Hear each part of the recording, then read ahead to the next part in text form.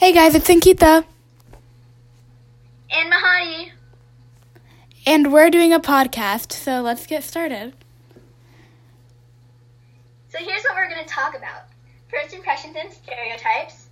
Cliques and conflicts. And bullies. So let's just get started into first impressions and stereotypes. Ankita, did you know first impressions are formed within 5 to 30 seconds of meeting someone? Oh wow, I actually did not know that.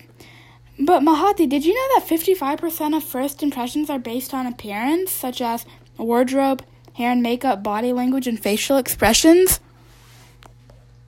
I totally didn't know that. Yeah, that's actually really cool. So I think first impressions and stereotypes are kind of like the first thing that people think about when they see you. What about you? I think the same thing, actually. And in fact, I have a story about it. Whenever I see someone, especially when I saw you, I was like, oh, she seems so kind, I'd love to be her friend. I feel like that's a first impression. But there is a difference between stereotypes. I feel like stereotypes would be when someone looks at you and they instantly think something that's absolutely false. Oh yeah, so stereotypes could be if Visco girls wear Birkenstocks and all that stuff. So if you come up wearing Birkenstocks, they might think, oh, she's a Visco girl, when you actually might not be. You just like the shoe. Yes, I agree. Okay, so some types of things that people could notice about you is if you dress funny, if you look friendly, if your ears stick out, if you have a big smile, if you wear too much makeup, if you're loud and pushy. And if you're way too popular or a super jock or, you have too much makeup on. Yeah. So now let's move on to the next topic. So our next topic is going to be about cliques and conflicts. Mahati, do you know what a clique is? Yes, I do. And what a clique is when a group of friends come together and they only want to be together. They don't like accepting people into their group. If you've ever watched the movie Mean Girls, it's kind of like the three people in the Mean Girls. Oh, yeah. I actually think that's kind of what a clique is, too.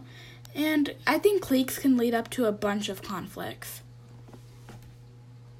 But cliques also keep people out. Think anyone in the clique not in the clique is a loser.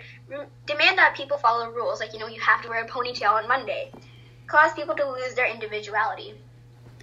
So, cliques are usually, and emphasize on the usually, a group of people who aren't the most nicest people in the world.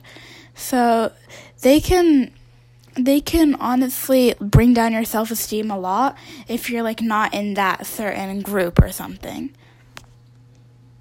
And when you're in a friend group and you want to know if you're in a clique or not, check if your friends truly accept who you are and if your circle expands whenever another person comes into your group.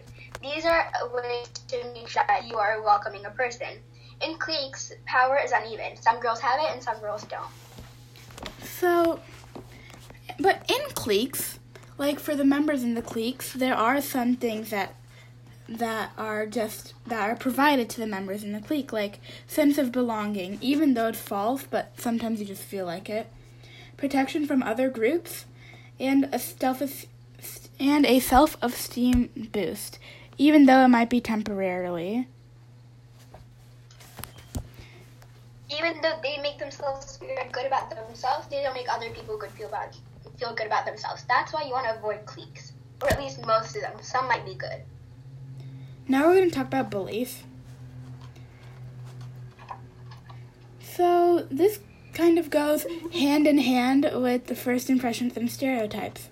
Mahati, do you think that you can tell if someone's a bully just by looking at them? Definitely not. You don't know who can be a bully. You can even be your best friend in disguise. Yeah. Guess what? Anyone could be a bully, even if they look like the most sweetest, kindest people in the entire world.